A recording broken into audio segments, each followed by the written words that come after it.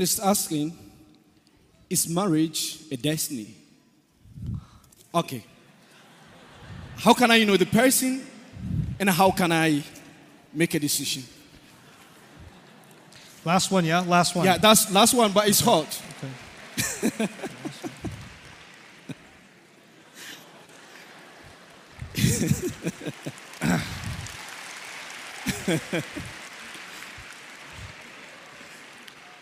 Listen.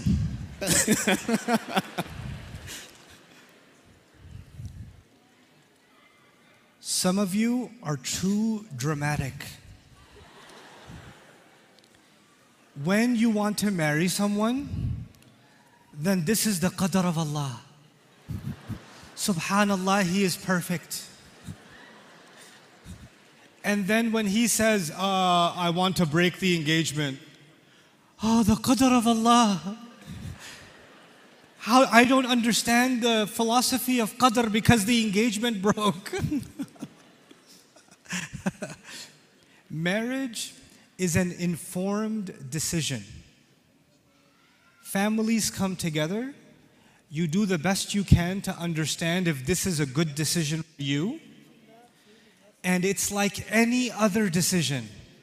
My dear daughter, my dear son, my younger brother, my younger sister, this is like any other decision. Nobody writes a question, is buying a green car the qadr of Allah? Is eating chicken sandwich this afternoon for lunch the qadr of Allah? No. All the other decisions are your responsibility. Marriage, qadr of Allah. Where did you get this idea from? Make an informed decision. Learn about the person you're trying to marry. Understand if you have a personality that will work with each other. And even after all the exploration and conversation, sometimes you know what happens? You can't escape drama. Yes. Sometimes drama happens anyway. Nuh alayhi salam ended up with a pretty interesting wife. Asiya radiallahu anha ended up with a Fir'aun for a husband. Don't raise your hand. Your husband's not Fir'aun. Calm down. Okay. Sometimes people change. Sometimes the person you married later on, they're not the same as they used to be. Maybe the way they feel has changed. Maybe life has changed you. Maybe experiences have changed you. Don't blame that on the qadr of Allah. That's not the qadr of Allah. That's life. Life happens. Our deen is beautiful. It's absolutely beautiful. It gave us a way to understand the marriage relationship. The advice I will give you about marriage, the one thing I will tell you about marriage that people don't pay attention to. I want to marry her because I love her. Shut up.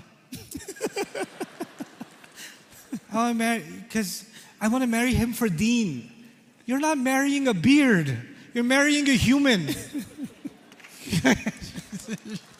It's a person.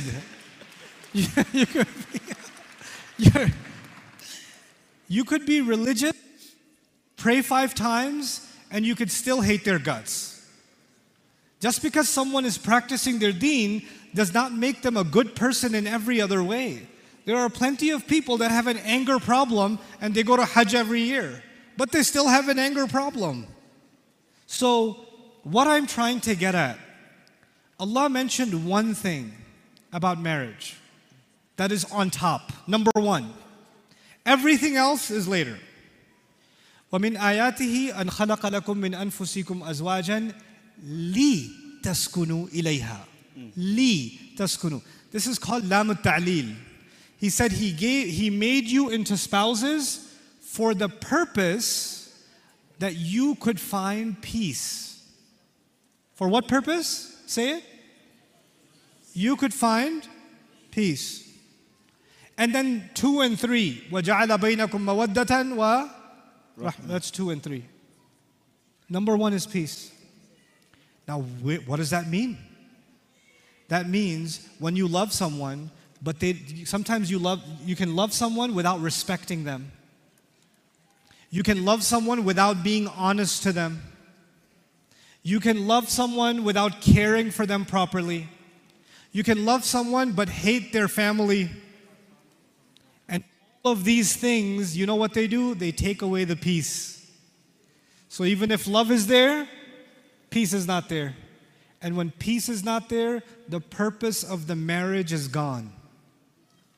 The purpose is gone. The purpose is not love. That comes from Allah. The purpose is not care, rahmah. That comes from Allah. Your purpose is to find peace.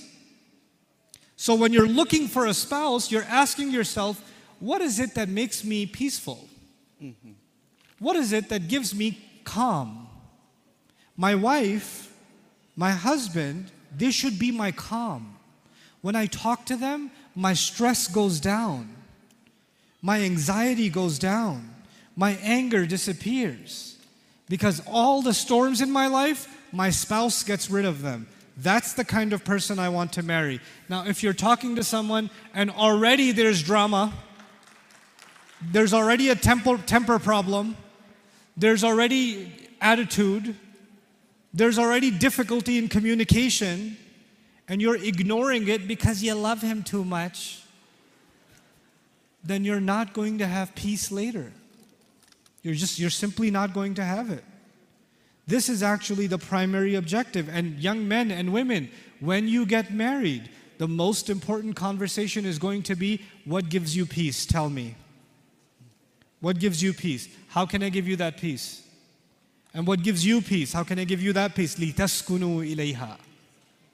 So you can give each other peace. You give each other sakina. That's it. You know what most people suffer from? Marriages and drama. No peace. No peace.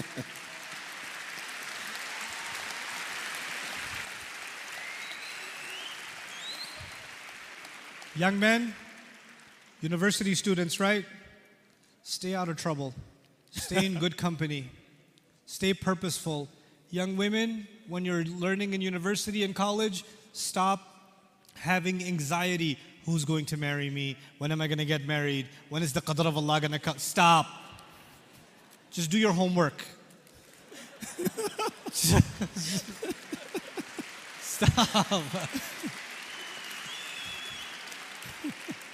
Last thing, when you live a purposeful life, when you accomplish purpose and you live that way, then good people of purpose will come in your life. You won't have to look for that spouse will look for you. You have to just become purposeful, and you can do it. You're smart, you're creative, Allah has given you opportunity, you're Muslim, you have the perfect life. You have the perfect life. Yeah. This is not a challenge.